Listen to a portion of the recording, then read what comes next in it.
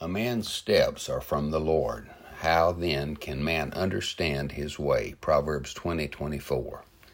Life is often confusing. Sometimes our path only makes sense in light of God's purposes.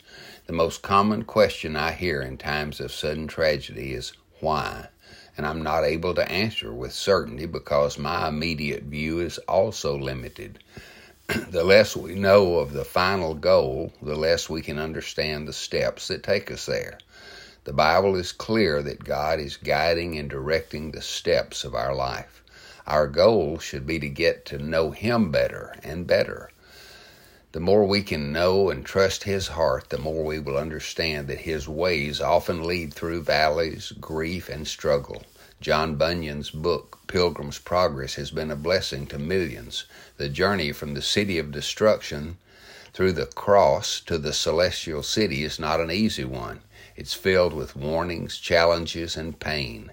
However, the destination is certain. All who enter through the wicket gate of true faith are assured entrance to the celestial city. It is not sinful to ask why, but it's never helpful to pull away from the one who loves us and the one who leads us through valleys and walks with us through those valleys. Know that the steps ordered by God lead through difficulty, but they lead to eternal blessing. Father, we lean on You alone when our minds are confused and our hearts are broken. Amen.